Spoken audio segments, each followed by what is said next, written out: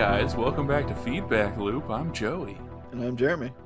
and this week we're listening to an album that I picked called Gossamer. It's by Passion Pit, and I like it, and I hope Jeremy does.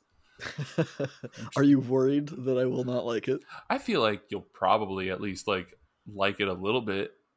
So, Yeah, I mean, so you said you like music that you've heard by him before, so. yeah, so I did say that, and Oh, then shit. I listened to this for the first time. I'm like, this is nothing like what I've heard.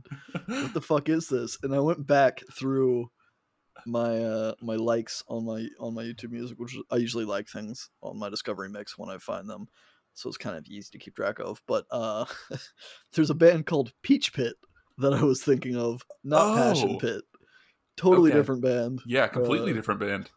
Totally different sound. So I was very confused as to what the fuck was going on. But so that's my bad. I guess I'm gonna add a Peach Pit album to the list just so I can listen. I don't know if you've listened to Peach Pit, but I've listened to Peach Pit through Alyssa, I think, but not okay. like anything. I've not done So any deep dives or anything. I might So. throw an album on our list just so I get to experience it again, and it'll be kind of a not. I don't want to say a redemption, but like kind of What? like a Redemption? Do you not like this album, Jeremy? just from like from my expectations, Oh, I okay. guess, because I was expecting this to be it, and this is not it. Well, look out, Peach Pit fans, for a future episode. Yeah, I don't know the title of any of your albums, but we'll figure one out maybe. Also, as a side note, before we get into this, it's storming where I live and where Sir Joseph lives. So if one of our powers goes off and the podcast goes silent for a second, I guess we'll probably just take a break and come back and then piece it together with maybe some waiting music between. So apologies in advance if that happens.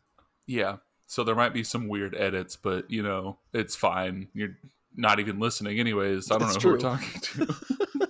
We're talking to I don't know. We're I was gonna talking say to ourselves, Ableton or but whatever, yeah. the editing software. Fuck it, man. Anyways, so yeah, Passion Pit, Gossamer. That's what we did this week. That's what we're talking about now. Yeah, I mean, and after that fucking bomb you dropped on me, man, I think I just needed to like get up out of here, take a walk, Yeah, catch your breath, Yeah. figure some shit out. Take a Walk is track number 1. Boom.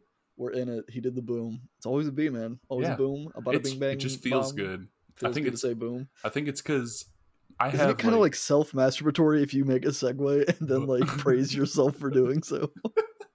I mean, yeah, but who else is gonna do it? Anyways, Take a Walk. So yeah, totally caught me off guard.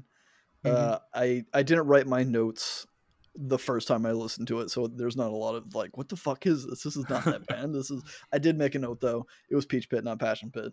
But yeah, so this song starts with some like nice flutes and some organs and some xylophones that kind of give a floaty vibe. Those instruments I think are key in this album, and they're used a lot throughout, which is kind of cool. And then it kind of quickly rises into synth town is what I wrote, with some kind of big percussive hits. It's got some clean guitar noodling in the background for texture, which sounds cool. The vocals come in, they're slightly like distorted and fuzzy, I guess, but that's just their aesthetic, I suppose, for it. The pre-chorus kind of gives a very like kind of serious feeling to me. Like it kind of like dampens down what you're hearing and what you're feeling, and you feel like you're about to hear something of like great import. And then the chorus comes in and it's sweet and it's simple and there's not a lot to it. And this isn't really my thing. Oh, he says. It's not my typical thing. I don't have any complaints about it, but it's not what I was expecting, obviously. And B, it's not really like the kind of music that I typically enjoy, because I mean, it reminds me, you mentioned Foster the People last week, that kind of thing, and like MGMT and stuff, which I'm okay. I like some of MGMT's bigger hits, but I've not like listened to them, and I don't generally get exposed to that kind of music, I guess, often enough. So this isn't really my typical bag, but it's not bad. I don't have any complaints with it. It was just kind of foreign and kind of like figuring out what I feel about the genre more than figuring out how I feel specifically about this album, I guess, which is, so there's a little bit of a damper, I suppose, on my notes, kind of just, at least for the music, just talking about the genre as a whole more so than the songs individually. Yeah, this is very much an album, I'd say, of like that era of like Yeah. indie music for sure. And while you may not have any complaints, I have maybe my first complaint of this. Oh my gosh, are you shitting on your own album this week, Joey? So this has never been really, I mean, this was the song off of this album. I'd say like it's the big one. It was on like a Taco Bell commercial. It's like everywhere. And it's a fine song. But whenever this album came out and I first started listening to it, I listened to this pretty close after it came out. And I really only listened to it on like car speakers when I was driving. I wasn't really like listen to good quality music with headphones and like soak it all in type of person back then. Yeah. And I never really kind of paid attention to like mixing and stuff. This song in particular, it's not really indicative of the rest of the album. This song in particular, I think that the mixing is not good. Interesting. It's like, so the music, it gets like blastingly loud with the stabs randomly in the chorus that kind of sounds out of place. And speaking of out of place, the very first "Took a Walk" at the end of each like pre-chorus, there's like a backing voice that's off, and it's just like "took a walk" like behind it. And I'm just like, I wasn't expecting it, and I was just like, what? Like, I like the music. I like the bright music. I like some like of the distorted guitars that he brings in. Like, I like a lot of the synthy parts, the xylophone that you were talking about. All that's fine. It's just some of the mixing choices. I feel like certain things are too loud, and certain things like that "Took a Walk" do not need to be there. That's interesting. I didn't call any of that out. Like it wasn't really like a thought in my mind again, because I wasn't specifically analyzing this album and this artist and these tracks as much as like the general feels about indie electronica music kind of stuff, I guess. So I definitely didn't notice any of those as like red flags. It was just kind of like, okay, that's part of it, because it's indie, and a lot of the music you like and that we've listened to, such as like Nana Grizzle and stuff, it's not mixed well. It's not like the highest fidelity recordings and stuff. Yeah. So I was just like, okay, it's whatever. That's part of it. There was just something that got, and it's not anything else on the album. Like, this is the only song. It's just not how you remembered it, and it caught you off guard. Yeah, and it's like this song specifically, which may be because I never really had any sort of deep like connection to this song too much. I mean, I like the subject matter of the song. And before we get any further, Passion Pit is one guy, so I'd say I'm like, it's just one dude, Michael Angelikos, I think is how you say his name. I'm pretty sure he's like Greek or from like that area. Maybe so his ancestors were. Yeah. he is not. He is not. He is the song made me find that out. Yeah, this song is pretty much about how he was born over here, but his previous generations were not. But I like the subject matter of this song. It's about like kind of generational family, I guess, work from like coming from an immigrant family.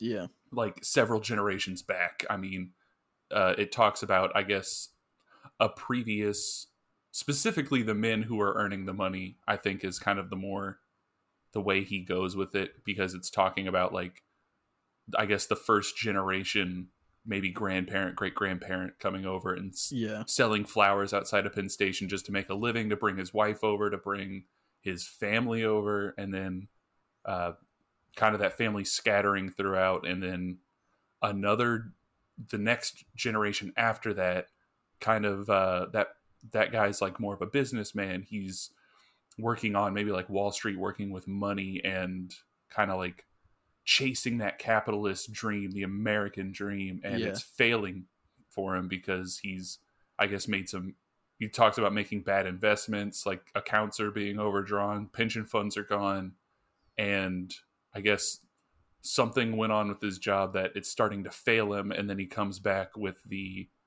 line about, "You see, I'm no criminal," or talking about inviting over the neighbors kind of just to have like a cookout, like keep up appearances, like wanting to look like you're the perfect put together American family.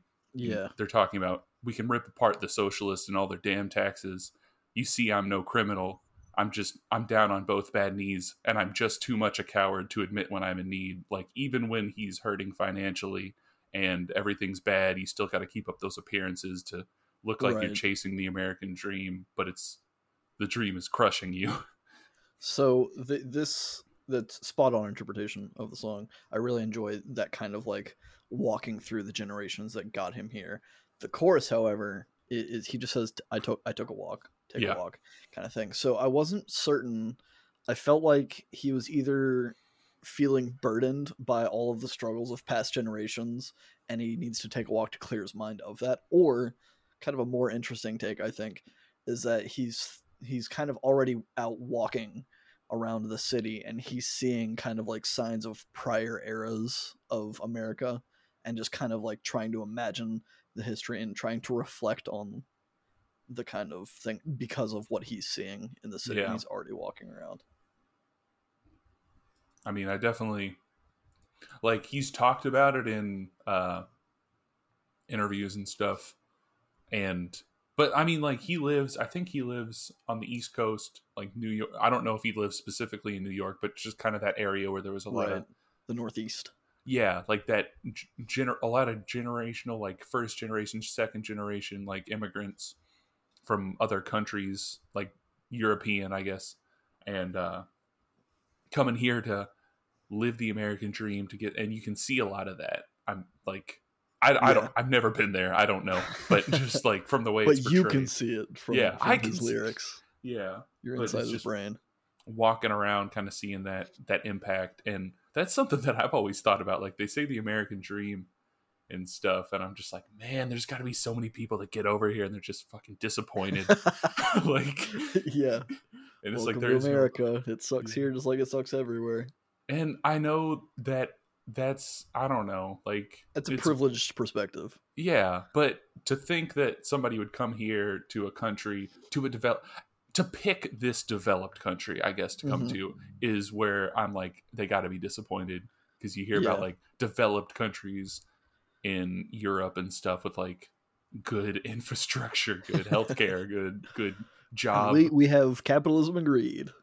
Exactly, and that's kind of what the song is about. Like, the capitalism that people equate with the American dream is what's going to crush you, because unless you're super lucky or at the top already, like, you're not really you're not going anywhere. You may be able to live a pretty fine, okay, normal life, but you're not gonna, it's no dream. I mean, it's nothing that you couldn't get like anywhere else else from, I guess, a more developed country. I mean, you could definitely like move out of like a terrible war-torn country and you want to get a better life, but it's not like the bright lights, big city type shit that you see all the time.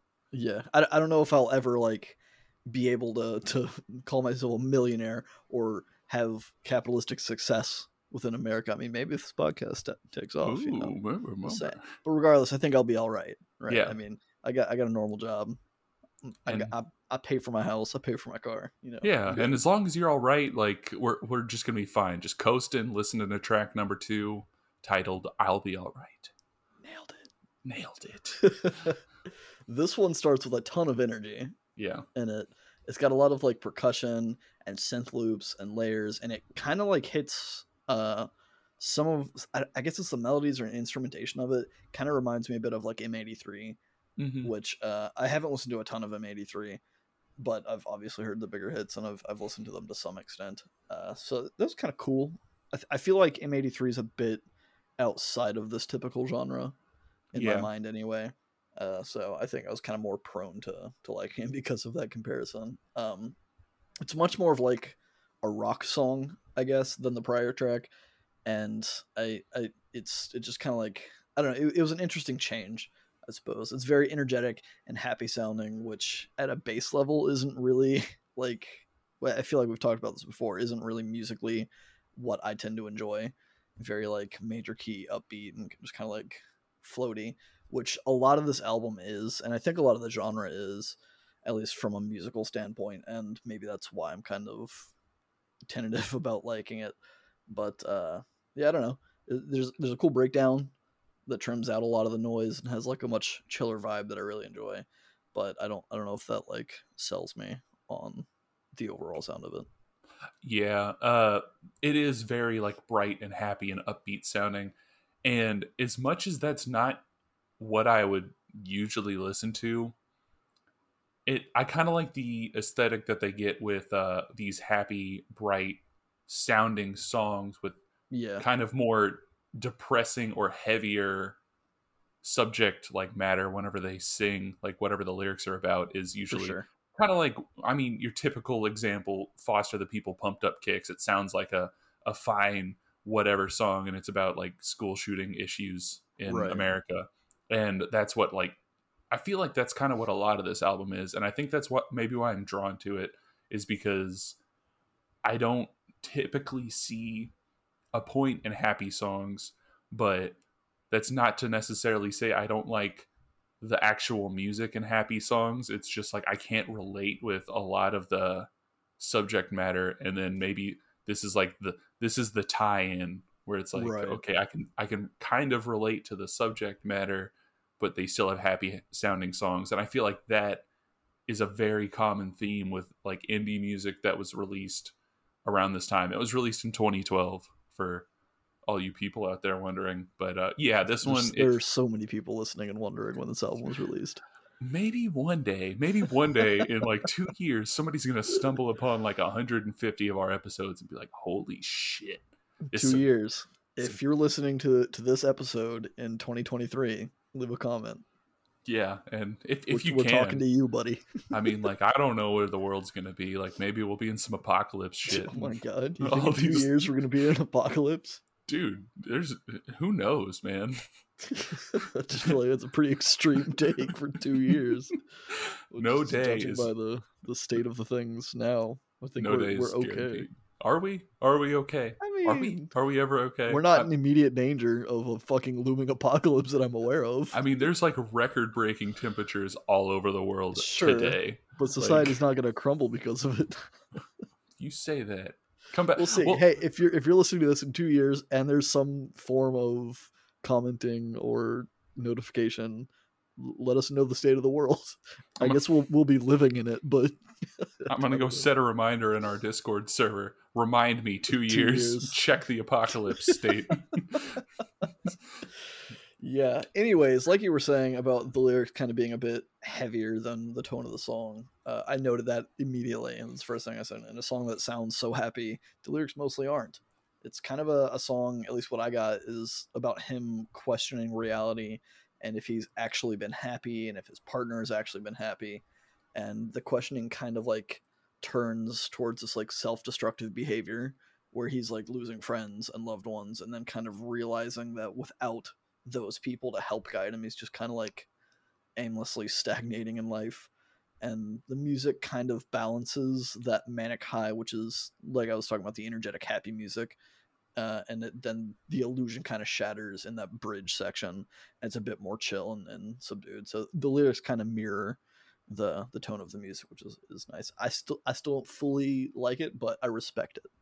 Oh, well, there we go. All we need is respect. Yeah, RESPECT. There we go. Find out what it means to me, and also Mr. Michael. Mr. Michael. I don't know what the fuck that was, but Mr. yeah, Michael Angelicos. But yeah, he's kind of struggled with mental illness. Not kind of. He definitely has struggled with mental illness. I mean that's a kind of struggle, right? Yeah, I guess that's true. It is one kind of struggle. And also like alcoholism, kind of just general drug abuse. I don't think he's like super. I think it's more alcoholism than drug abuse, but I don't know his life. That's just kind of the tone I get off of this album. Wait, you're not first name friends with Michael Angelicos? You just called him Mr. Michael. I know, and I should be friends with this guy because there's later songs that are about like self-destructive friends. So yeah.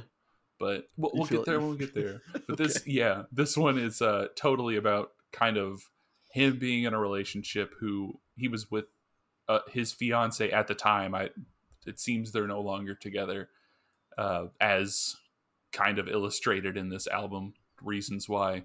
But he's just not in a good place mentally. He's talking about the fact that he seems to want to get better, but he can't, and he understands the struggle that puts on his partner at the time. Yeah. Like, it's kind of wanting her to get out while she can, but also he doesn't. He needs her. Yeah, he doesn't really want that, but he's like, I want what's best for you, and what's best for you is not me. I guess.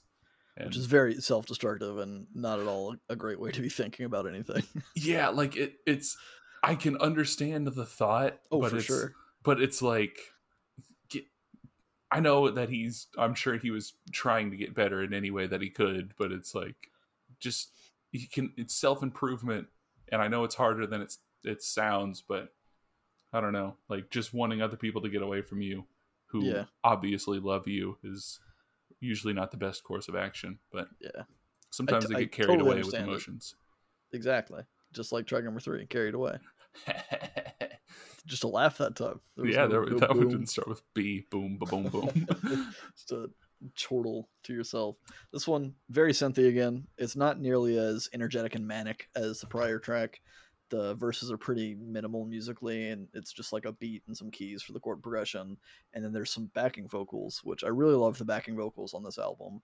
There's a lot of like oohs and ahs kind of floating around from a female vocalist, some female vocalists, I think. Who knows? But yeah, the chorus gets a bit bigger with what I would call the typical sound of the genre. Is what I've kind of established, at least throughout the course of listening to this album and whatever I'd heard prior. There's a cool synth solo after the chorus. I don't really like the synth bass sound that they use in the song, but it's got a good groove. I just don't like the instrument choice, I suppose, for it. But yeah, all of the backing vocals layered in, I really, really enjoy it. Well, hell yeah, because I like the backing vocals too. It's nice. The oohs and ahs, they're very good. Kind of that layered background ambience. Yeah, I guess some like soul to them. Yeah, and one thing that I like about this song, because it starts with like a high synth that almost sounds like a theremin, and I like the bass line in this song, and I mean a lot of the other songs on the album, but it can get a little like, I don't know. I like the melody. I like the groove of it. I just don't like the sound they used for it. I will say there are some things that whenever I was listening to this album on headphones and not on a car stereo, I was like, maybe it wasn't the best. But like the general music and like orchestration of it, I like. It's just maybe some of the sounds I'm just like, I don't know. Like, I feel like I hear that sound a lot, and it's not the best. Yeah, that's kind of my experience with this whole like album and the genre. Is it's very it. I don't want to sell Mr. Michael short, but it feels very much like you said at the beginning. It's very much of the time, and there's a lot of music that sounds very similar to this, and so it's kind of hard for me to make this stand out, I suppose, from that. Yeah, but lyrically, once again, it's I don't know. It's not. I've never really been able to pinpoint kind of what this song is about. I've always seen it as like the people who change who they are around other people to the detriment of their like actual friends, kind of like people who change faces and kind of will turn on other people just depending on what crowd they're with. But there's also a verse about like education in here, so I'm not 100% sure. Yeah, this one I kind of like. I started writing out what I was getting from the song because I couldn't piece it together either, and so I wrote like the first verse is talking about going from wealth to being poor. The second verse is about someone else trying to make a point, but it's not really clear what that point is. The chorus is like him apologizing for saying things that he regrets saying. And then the bridge is just kind of like, who cares? We all have problems. So after having written that out, I kind of like was able to back into what I think is maybe a take on it, I suppose. But it seemed like it was kind of a story of him losing wealth. I don't know if he did. The character of the story, I suppose, losing wealth and then meeting new people because he's no longer in those circles anymore, the wealthy circles. Maybe this is kind of just him being destructive of his life, and it's not even actually about wealth, but because he's been drinking, cutting out people, he's losing, life wealth, I suppose. But then he meets new people who he doesn't really like understand, and he kind of has a chip on his shoulder because he came from a better place. So he's kind of inadvertently hurting them by not really considering their perspective on things. And that's kind of like when he's talking about someone else trying to make a point, they're like trying to get through to him. They're like, hey, you came from this place. That place is not where we are now. And things are different down here in the gritty world, kind of a thing. Yeah. I mean, that is that as good a guess as any, because it does seem to be a consistent like theme on the album. Yeah. Of him kind of just being off in his own drunken state, kind of unaware of his surroundings or the people around him and his effect on them. Yeah, he's constantly having conversations with himself and with other people, and kind of analyzing how those conversations, I guess, take hold and what they mean to him. Yeah, and then he's just singing this song to himself called Constant Conversations, which is also track number 4 on the album. The setup and the dunk. Boom! Swish! Is that the swish? Yeah. You don't swish on a dunk though, right? I mean, it goes through the net. Like, we're not sports people. So. What? This one immediately has a different vibe than the rest of the tracks so far. It's much more like subdued and groovy to me, so I kind of like it. It doesn't have a ton of synths. It has kind of like an older soul or R&B kind of feel to it. It has there's one staple in this genre that really bothers me, and it's been on a couple songs thus far. It's on this one, and it's the chorus being like group sung. Where it sounds like there's just like 10 people singing it, and I don't really know why it bothers me as much as it does. It's not specific to this band, it's not even really specific to the genre, but just like it feels kind of artificially setting up your live performances, I guess, in a way, to like have the crowd sing with you in some way, which isn't a bad thing, I guess, but there's something about it that really bothers me. Kind of like the end of that Metric album, the last song, where it was like exactly artificially setting up like an arena song. I totally get that, because there's like so many, and I mean even the indie songs around this era that were just like the stomp and clap type stuff, where it's like you can tell they just brought it like a bunch of people out of the street to sing the chorus or just layer their own vocals, because they'll be like, yeah, people are going to be screaming this from the back rows whenever we play this at fucking Coachella or wherever we're going to be. Which, I mean, cool. Like, that's a fun concert experience. But yeah, hearing it on an album is kind of, it's like, huh. Yeah, maybe that's what it is. Maybe it's just like, because I'm not experiencing it live, it feels forced and kind of like cringy, I guess, in that way. And it kind of is forced. Because it's definitely forced. They had to make the choice to do that. That's true. But speaking of stomp and clap, there's kind of that in the song with the beat. Since it's a little bit slower, that's kind of how I feel the beat. It's like a little bit of a stomp clap, not like the Mumford and Sons type thing that they're like you would normally associate with that, but it's I don't know, it's got that feel, I guess. I feel like I called that out on a later track, but now I'm looking through my notes and I don't see it, so maybe this was the one. But there's definitely some of that, like that boom clap kind of thing going on. Yeah, it's got like a heavily modulated voice coming in over the music at like kind of as a melody, I guess, a little sample type thing intro, and that comes back later in the song. But the music, it's not too big. It's not a lot like there is on other tracks on the album. It's kind of just like a subdued song, but it's still got the heavier lyrical content, I guess. Yeah, and it's kind of the most straightforward lyrically so far, I think, where it's clearly about him kind of being a drunken asshole all the time, and kind of analyzing how that affects his lover, who just wants him to chill the fuck out and stop drinking. Yeah, and just like it's kind of written from the perspective of him when he's drunk and somebody else like trying to confront him to be like, hey, you have a problem. Yeah. and we need like this needs to stop. And it's just kind of because through the song he kind of like exudes this, I don't know if it's confidence or just like lack of caring, where he's talking like it's, I get the idea of like a really drunken like uncle at a party or something, Yeah. that people are trying to be like, look, this is a Christmas party, you need to like sit down, there are children here, like, and that they're just like, whatever, let me tell you this story about like, and they just go on this, Right. like They kind of they ramble. yeah, and they suck you into their world, and it's like it's tough enough confronting a sober person about an issue, but confronting a drunk person about an issue is just a completely different deal. Yeah.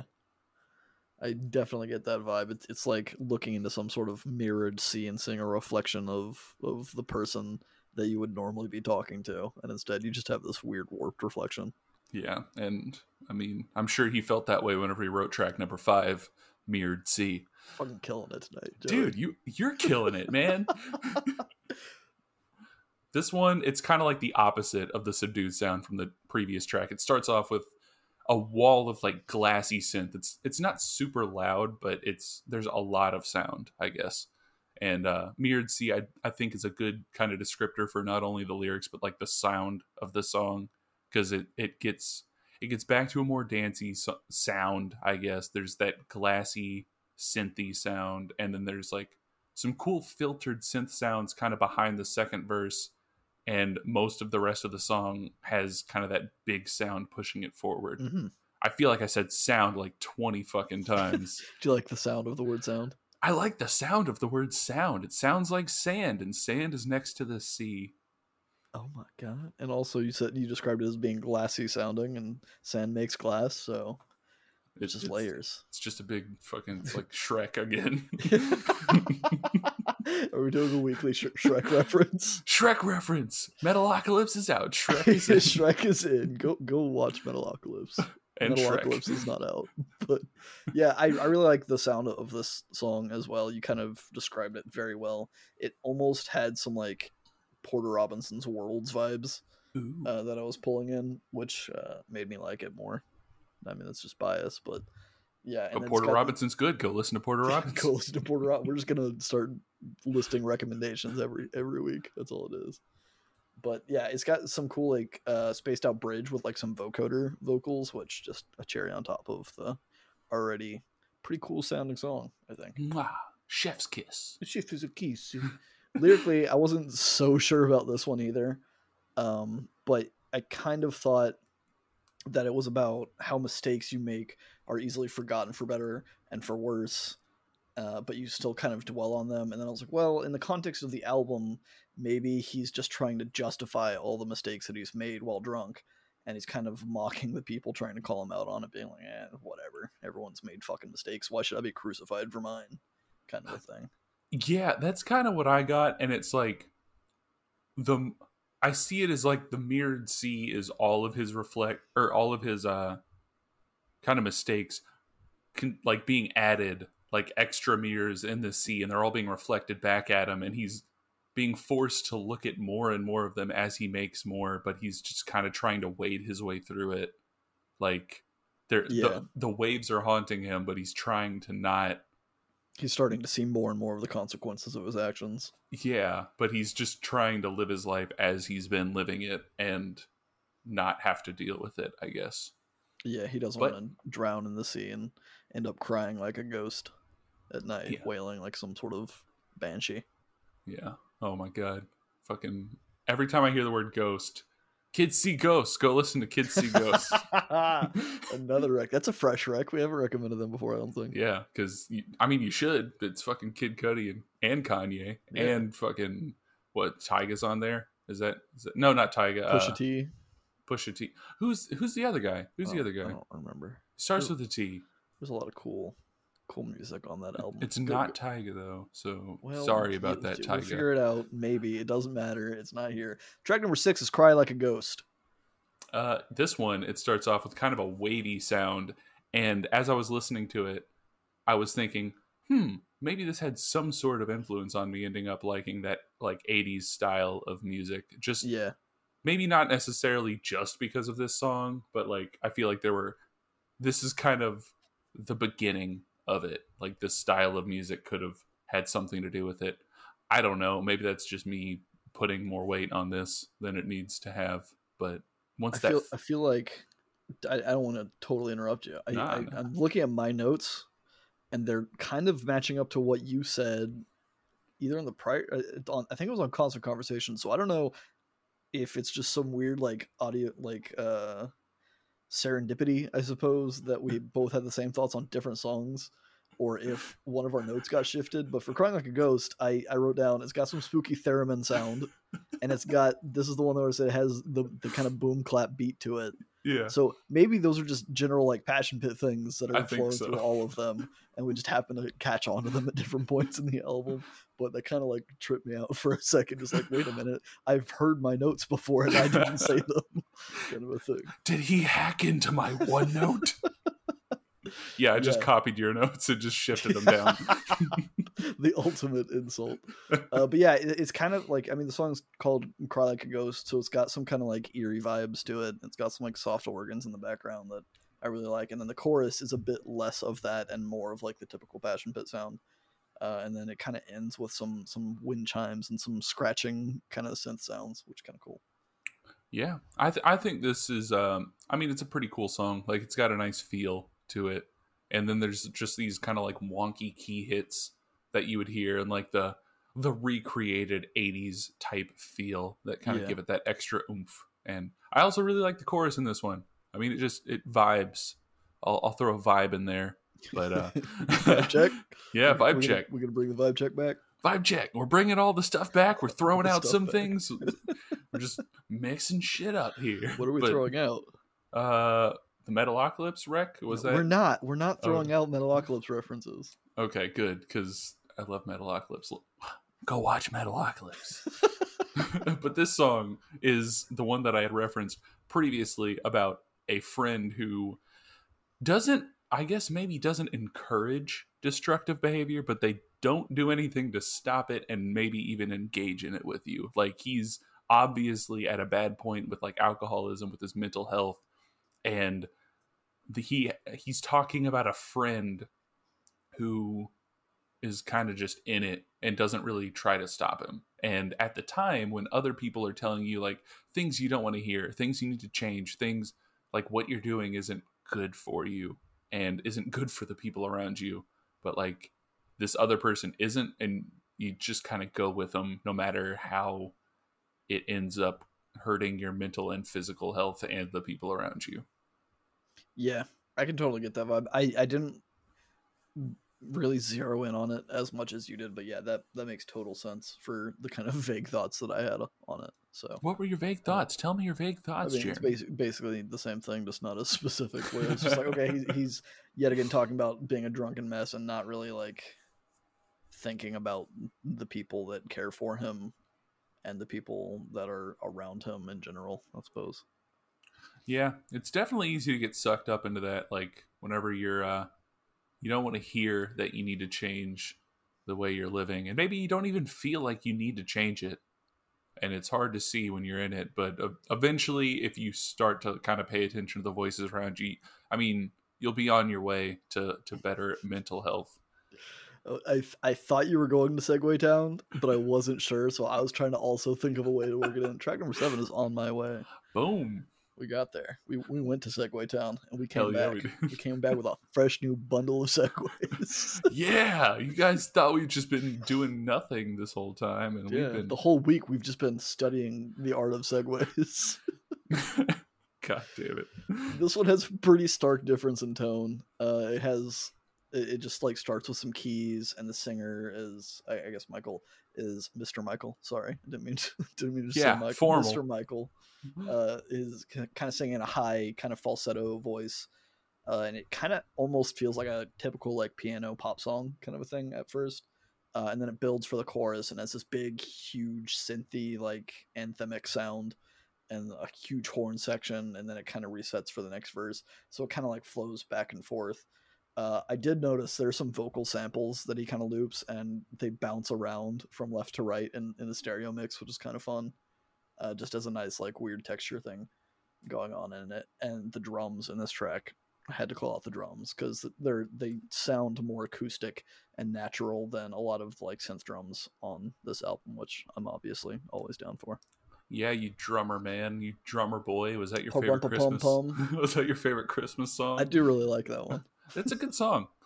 It And is. there's a lot of fucking Christmas songs that are just bangers, man. Are we gonna do a Christmas back loop? We should. Christmas back loop coming December, whenever the closest Monday is to Christmas. We'll maybe make that happen. Yeah, maybe, probably not, but it's a fine idea. But yeah, this one, it's more of kind of I don't know. I guess it's more normal than other tracks is how I described it. Which, like, what does that even mean? But sometimes I read my notes and I'm like, I write them as I'm listening to it, so I think I don't write down my full thought. And I was like, this one it's more normal. Like, what? Yeah, I'm always reading my notes on as we're recording, being just like rewording things and kind of like rewriting my notes as I'm doing it. But it's fun. Yeah. It's like whenever you try to read your own handwriting, you're like, I guess this is maybe what I meant. Yeah, or hearing yourself played back on like a recording. Yeah, like it's kind of me, I guess. it's the me that existed in the past. Yes, but yeah, I guess it's just more that there's not quite like the bigger wall of sound like there are on other songs, and the music is a little bit quieter. I do like the airy flute type of things that go on in the background. That's pretty cool. Lyrically, this one is more about him trying to make up for his mistakes to said fiance. Like, there's a lot Christina. Christina. I don't know if that's actually her name or if you just thought it was a pretty name. I hope that's her name. I thought that it was just because it rhymed with ballerina, which is the first word in the song. That's kind of what I thought, because I thought I read somewhere that she had a different name, but I don't know. I feel like it's kind of weird to write a song specifically for somebody and change the name unless that person has said, like, I don't want my name in the public eye or something. Yeah, I don't know. That is kind of weird. But, like, especially if you're in his position where he's like, I'm fucking a crazy drunk person and I'm trying to make up for all my mistakes, so I'm going to write a song for you. But, I don't know. I don't know his life. I don't know her life. Like, who am I to judge? But there's a lot of badness and inner demons that have kind of been talked about in other songs.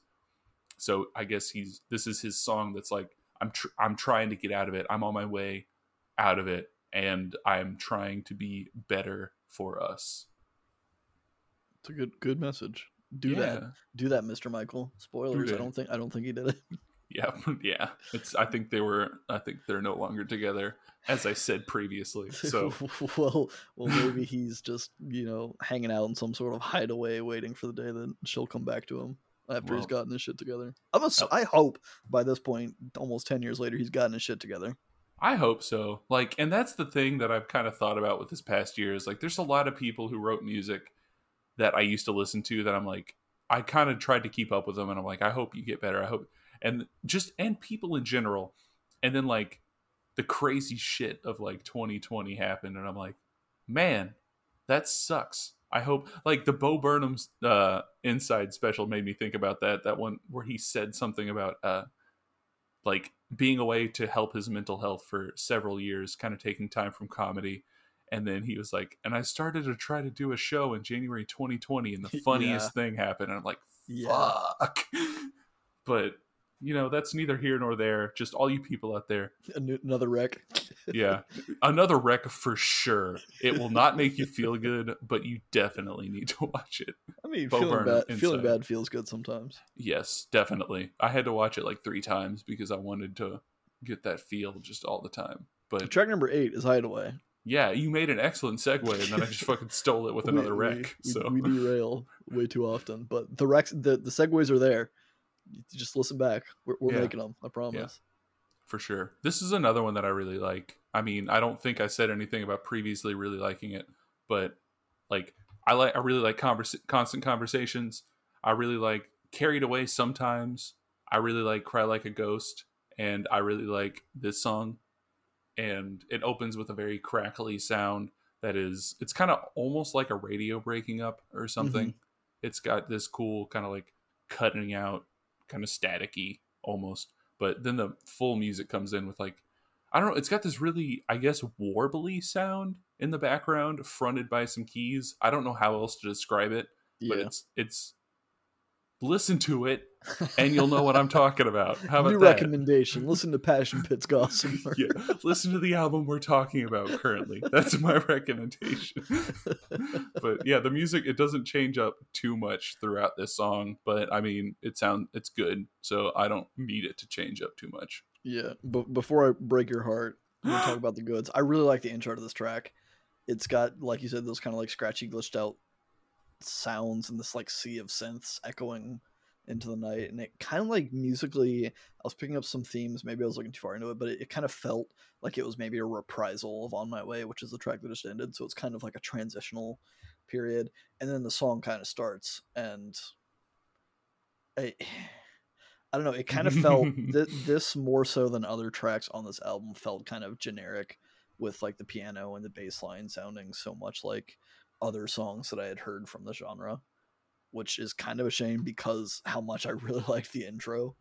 The chorus comes in. It has some great vocal harmonies, so I'm all about that. It feels really great in stereo. Listening to this album with headphones is a must do, I think, if you're listening to Yeah. this album.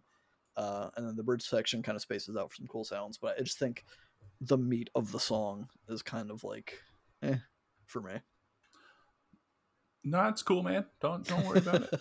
Just breaking my heart over here. That's what I do. That's what I do best. I just hurt the people that are around me and that want to help me, and I just keep breaking them. Wow, that seems it's self-destruction, you know.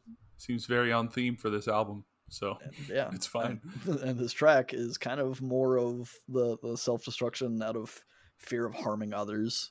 At least what I was getting, it felt like his only solution to stop hurting the people around is to cut them out and kind of seclude himself, whether that's emotionally or physically. And I maybe even noted that maybe the hideaway, his safe place, is him just getting drunk again, because it's his happy place. It's the thing that he can always fall back to. Yeah, that's pretty much where I went. Like, it's just kind of retreating in whatever way you can, which I mean is a theme that is more, I think, in depth gone into in a later track. But yeah, just kind of retreating, rejecting other people because you don't want to hurt them, rather than, yet again, I know it's easier said than done, but trying to better yourself. Yeah, better yourself, deal with your own stuff in whatever way you can. But so just go the fucking nuclear route and chop it all out, cut everything out, and yeah. Which, I mean, it sucks to do that, but sometimes it is also kind of necessary. Yeah, just to kind of like give yourself space to really focus on yourself. It helps to cut out as many distractions as possible, and even people that are trying to help you can sometimes be distractions from that. Yeah, and I mean, nobody truly knows exactly what type of help you need. I mean, nobody's in your head. Sometimes you're the only one who can really do it, and even people that are trying to help can be counterproductive. But sometimes they're overbearing. Yeah, usually I guess it's never a good idea to just straight up cut people out of your life, especially not for fear of hurting them. Right. Definitely not as a permanent solution. Yeah. To anything. And I don't think, I think there should be some level of deception, I suppose, in keeping friends nearby, just so you don't like hurt their feelings and make them go away permanently. But I don't think you should have more than like 2 veils to hide the face below, to kind of, there shouldn't be that many layers between you and your friends. Maybe 1, 2 is kind of pushing it. No more than 2 veils to hide my face, though. Yeah, and you know what? I just got the perfect song to go along with that segue, because it's 2 veils to hide my face, track number 9. Boom, man, boom. I was worried about that one. I don't know how you did it, dude. You pulled it out of nowhere. We went to Segway Town. I brought back a bushel of Segways. Just a whole bushel. A whole bushel. This one's just kind of a little acapella interlude of the thing. It's got lovely harmonies. Again, I don't know who the backing vocalist is on this, but fantastic work. Yeah, it kind of reminded me of like a less musically sound version of, like, I don't know, Enya, or something, Yeah. like one of those or Imogen Heap, one of those very vocal heavy artists who have brilliant, beautiful harmonies. And this one, it just sounds very nice, very pretty, nice vocal harmony. And I think I it's agree. just a little interlude, yeah, like you said, about kind of how natural beauty I think can have an effect on our mood. And I don't know, just sometimes getting outside and existing in the world around you. Maybe not even outside.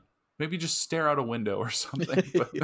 But Be adjacent to outside. yeah, just like acknowledge that there is natural beauty and absorb what of it you can. Yeah, And and yeah, I think that's I'm going on a road trip soon, so hopefully I'll be doing a whole lot of that. That's kind of my intention, is to kind of get away and disconnect from sitting in my office with no windows all day every day and not fucking doing anything. So well, I, I've been to your I'm house about and it. I know how crazy this sounds. Put a window in your office, Jeremy. I mean, I could, but that's a discussion for not the That's a podcast. discussion for a contractor. Yeah, exactly. But yeah, lyrically, the same. I picked up pretty much the same thing. It's very like talking about how the weather and seasons can kind of sway your emotions for better and worse, but usually better. Just going outside, enjoying the weather. 10 out of 10.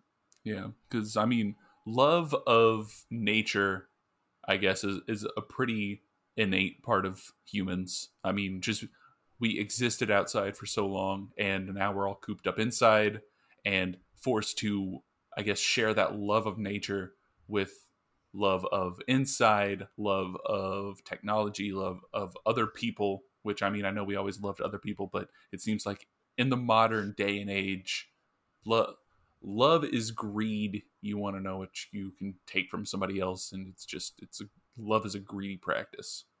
I like that. Anyways, totally unrelated. Track number 10, "Love Is Greed." That was Boom. very long winded, and I was like, he's gonna get there. I I couldn't know fi- he's doing it. I He's couldn't working figure on out how it. to get there. I was kind of had to form it in my head as I was going. But Love is greed. this is another song that I am very fond of. Yeah, I knew you would be. Fuck, I love this song. It's so good. It's Yeah. So this one, like, it's got some of those xylophone and some of the flutes and stuff from the beginning of the album. Some very like high lifting arpeggios and stuff like that. It's very very happy sounding, but not in the way that typically bothers me in this kind of music, I suppose. The chorus is kind of again uplifting and floaty, and the whole song really just feels like I'm stepping into some sort of fairy tale town where everyone's just kind of happy all the time. Yeah, it's like almost too happy, which is like Yeah, it's like an I almost unsettling amount of happy. yeah, because it starts off with it sounds like a music box or like Yeah, a like I don't know, just very bright and night. It's like all these little like flutes, and you feel like you're walking into some sort of Disney forest or something. yep. Don't copyright strike me, Disney, please. Oh no, we said Disney we said Forest. Disney. But it's yeah, and then it's just got kind of this stepping bass that sounds almost like a horn or something, and the music is just like it's almost too happy, and I think that goes along with kind of the message of the song. And I don't know if that's intentional or if he just thought it sounded cool, but that's kind of how I've always taken it. But yeah, it's got some cool strings in the background, and it also ends slowly on some nice strings, which is it's always nice to have a nice little play out of a song. Yeah, I agree. And lyrically, you were kind of tiptoeing around it with your segue a little bit, I think. But for me, I got more so that the song is about the drawbacks of being in love. Where like people like to say that true love is selfless, but if you're completely selfless and loving someone else, then you're really just like super invested and kind of codependent. And when that relationship ends, then you're left with literally nothing, and you're actually in a worse state than when you started because you weren't spending any effort or time focusing on yourself. So like to want somebody else to love you is purely selfish and greedy because you don't want to feel alone. But there's also like, I don't know, another layer of the greed in that like you you don't want to contribute to the other person's greed of your love, I suppose, which is kind of a very convoluted way to say that you should still also focus on yourself. You need to love yourself before you can love someone else. And that's greedy inherently, I suppose, but that's life. Yeah, it is. It's, I think, a very, I don't know, like, I'm in a loving relationship. I feel secure to say that. And Aw. like, like, but it's true. Yeah. Like, love, and I will die on this hill, it is the time in your life to be selfish. But that's an issue with, at least with the way that love is presented. Like, I'm not talking selfish as in, like, be an Not asshole. compromising. Yeah, like, be an asshole to your partner. Be like, no, what I want is what I want right now, and whatever. Like, but I mean, you're you like you said, if you're not happy and if you're not also making sure your own needs are met, then it's, I don't know, then you can't be a good partner to somebody else. But you also, like, it's love in, like, the romantic sense in movies and whatever. It's made out to be like this grand, selfless, you're in it entirely for the other person, and Right. kind of this, I don't know, big made up type shit. But then in real life, it's like, it can't be that, because if it is like that, it doesn't work, or you're not going to be happy. And if you're not happy, either the other person in the relationship is probably a shitty person that's walking all over you, or they're not getting what they actually want or need out of the relationship. Yeah. And it's, I don't know, it's tough. It's a And balance of give and take, right? You gotta yeah, figure out, like, I mean, compromise is really the solution to everything in relationships, right? yeah, So like it, and that's in all aspects. Again, it's you have to love yourself as well as your partner, not yeah. just your partner. I think I'm just very fond of songs that are critical of love, I agree. because songs, they just spent so long just building it up, and it's like, okay, yeah, love is cool and it's great, but But like, that's not real. yeah, like, it's a good feeling whenever it works, but there's also a shit ton of work that goes into it. Like, Yeah. it's not just this, like, everything falls into place and you hold a boombox outside of a girl's window and she runs out and she's like, Wait, oh my is god, that why? Is that why I'm still single? I've gone to so many windows holding boomboxes, and no girl has just thrown themselves at me. all I've been doing is collecting restraining orders this whole Exactly. time. Exactly. Man, maybe I should take a hint somewhere. I don't know. Yeah, It's not my fault. I'm happy to yeah. just be out and sharing the love that I have for these women. Maybe if the song you were playing on your boombox was track number 11, then they would follow you home, I guess. Oh, you mean it's not my fault? I'm happy? Yes, because that's the name of this track, in case that wasn't clear. It's Yeah, not my fault, I'm happy. indeed. And so how do you say it? Do you say it's not my fault, I'm happy, or it's not my fault, I'm happy? See, Because I think there's a distinction there. there is a distinction, and I think the name is wrong. I think that the way it's written, because written with the comma, it sounds like it's not my fault, I'm happy. Yeah. But in the song, he says it as like, hey, it's not my fault, I'm happy. Like, don't Like, blame me for yeah, me being happy. yeah. But maybe not. I don't know. Maybe I took it the wrong way. Who knows? I mean, I don't know. I think it could be argued either way. Like, saying it's not my fault, I'm happy is kind of like excusing yourself. Well, I don't know. I don't know. That's semantics, I guess. Yeah. Not really relevant, I suppose.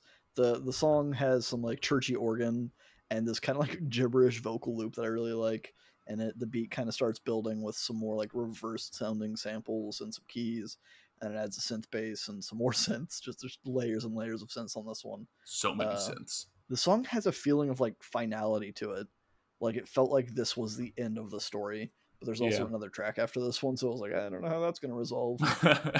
But yeah, the chorus doesn't really stand out to me. It kind of feels more of the same at this point. It's not bad. It's just great, or it's just not great. It's just great. It's just great. It's just great. No, it is what it is at this point. I do like the overall feel of the track, and it has a nice stripped down bridge that doesn't do anything too crazy, but I like it. Yeah, I like the bridge mainly because it's like, I guess, the emotional climax of the song, where like lyrically the song to me seems to be about his lifelong struggle with his mental health. He's said like that he's bipolar, and I'm not gonna doubt him based off of the crazy shit that he's talked about on this album, Yeah. or just that I've read about it in interviews. But like this is more kind of how I guess his family has handled it. Like he felt like not getting the support that he's wanted. He wants to just kind of live his life, take care of his mental health, and like he's happy doing what he wants. And I guess in this song it's like talking about how it feels like either that's not good enough, or like the mistakes that have led him here like have resulted in him being able to live a life where he's happy, but there's still past stuff to reckon with that people are holding against him. And if that's the case, like, yeah, but it's, I don't know, it's just like, it seems to me essentially like he's saying, I'm happy at this point, like I don't know what else to tell you. I'm living a life in which I feel like I'm doing what I need to be doing, and I'm happy, and I enjoy it, and I don't know what you all want from me or what you're holding against me, I guess.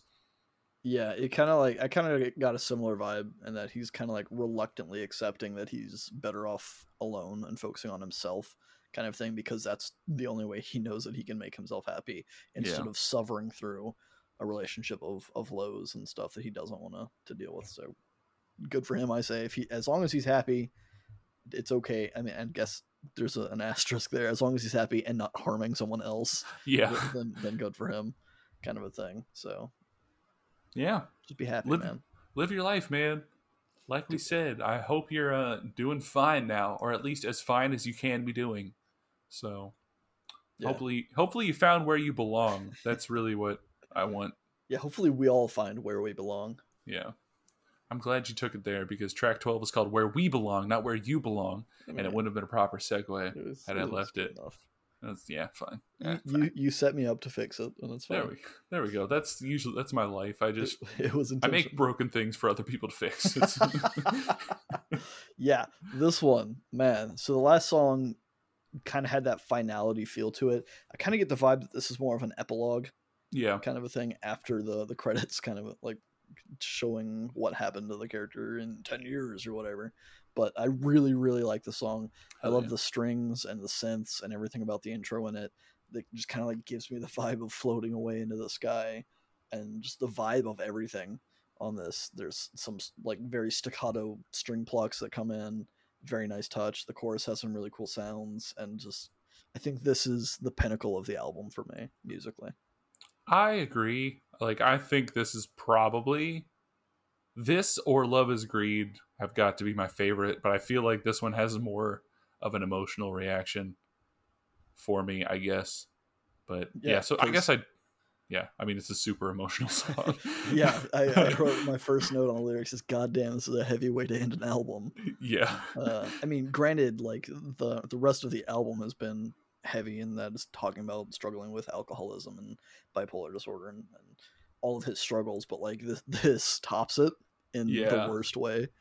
And that, like, he's, at least what I got from it, which I'm assuming is the only interpretation, is that he's talking about an attempt at suicide, and kind of him feeling like that's the best place for him is to die, because he just can't fathom that living is worth the pressure and the anxiety and all the negative emotions, and he just wants to be done with it.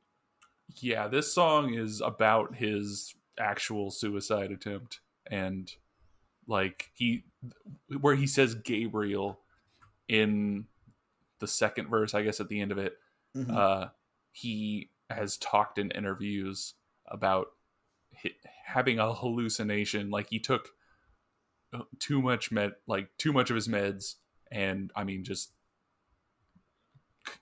cut himself in a tub, and he saw an image of Gabriel, an angel, like coming towards him, and that's kind of like his moment. And then I guess he was talked out of it or something, but he ended up walking himself to a hospital and was kind of just like covered in blood, passing out. And this song is kind of about I guess, that moment where he saw the other side, perhaps. Yeah, like he saw the other side, or he found, like, whatever was said to him in this hallucination convinced him to stay and gave him some sort of purpose, I guess. Like, he found a place where he belongs. Like, that's, like, he found a place where he needs to be in life, and it gave him the strength to keep on going. It's a much more optimistic interpretation than what I had. Yeah. Where the place where he belonged, he thought was dead. Yeah. Don't fucking kill yourself. We say this so often, in fact, that I have the number. If you're thinking of killing yourself or harming yourself, the National Suicide Prevention Lifeline, give them a call. It's 1-800-273-8255. I'm going to start trying to use that number as much as possible whenever we're talking about suicide, because it's fucked. Don't kill yourself. Yeah. Please don't, because Passion I don't care who you are or what you're dealing with. Don't do it. Yeah, Passion Pit's made much more music since then, and we wouldn't be graced with that. Not to flip this in a selfish way, but like, think what you can do. Think there's never a point where you can't go on living your life. Bounce back from your lowest to get to a better place. You can't just keep living in the lowest. And better alternatives than killing yourself, because like getting help. Yeah, like nothing can get better, I guess, if you just end it. It's true, but you're ending your life on the lowest possible note, which is sucky. Yeah, you deserve greatness. And you know what else we deserve? To know what Jeremy either thought of this album or what he picked next week. I mean, I feel like my thoughts on this album overall are pretty clear. It's not really my thing yet. Maybe and you it has hate potential it. to. I don't hate it. It's just not my genre. I think it's kind of out of my wheelhouse and out of my comfort zone, which is fine, because that's kind of the point of this podcast, is to get exposure to things that we don't normally have exposure to. But next week, I've picked an EP, and this is just kind of a short little, hopefully it'll be a shorter episode than this one and the one prior where we talked for an hour and a half about Jesus. But it's the Year of the Rat EP by Soft Cult. I don't have my notes up, so I was making sure that I didn't get it wrong. But yeah, Year of the Rat, Soft Cult. It's something that I found this year, and I was like, I really like the sound. I think Joey might like the sound, so we're gonna put it on the list. And I put it on the list, and now we're doing it. It's as simple as that. It has nothing to do with Passion Pit.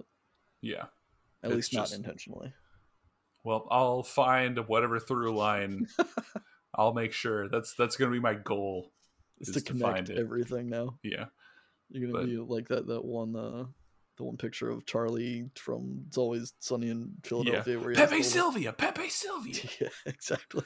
I've not seen that show, so you need to, because it's good. I like it. So that's another rec we're gonna squeeze in here at the end. Yeah, It's Always Sunny. Go watch it. Leave us some comments of how you feel about It's Always Sunny in Philadelphia, and also this album from Passion Pit. Or if you're having negative thoughts and you want someone to talk to, leave us comments. Send us a direct message, and we'll try to be as responsive as possible, because slide in our DMs. Yeah, take that shit seriously. And again, the number for Suicide Prevention Lifeline, 1-800-273-8255. Stay alive. Stay in our feedback loop. Bye. But see you next week, though.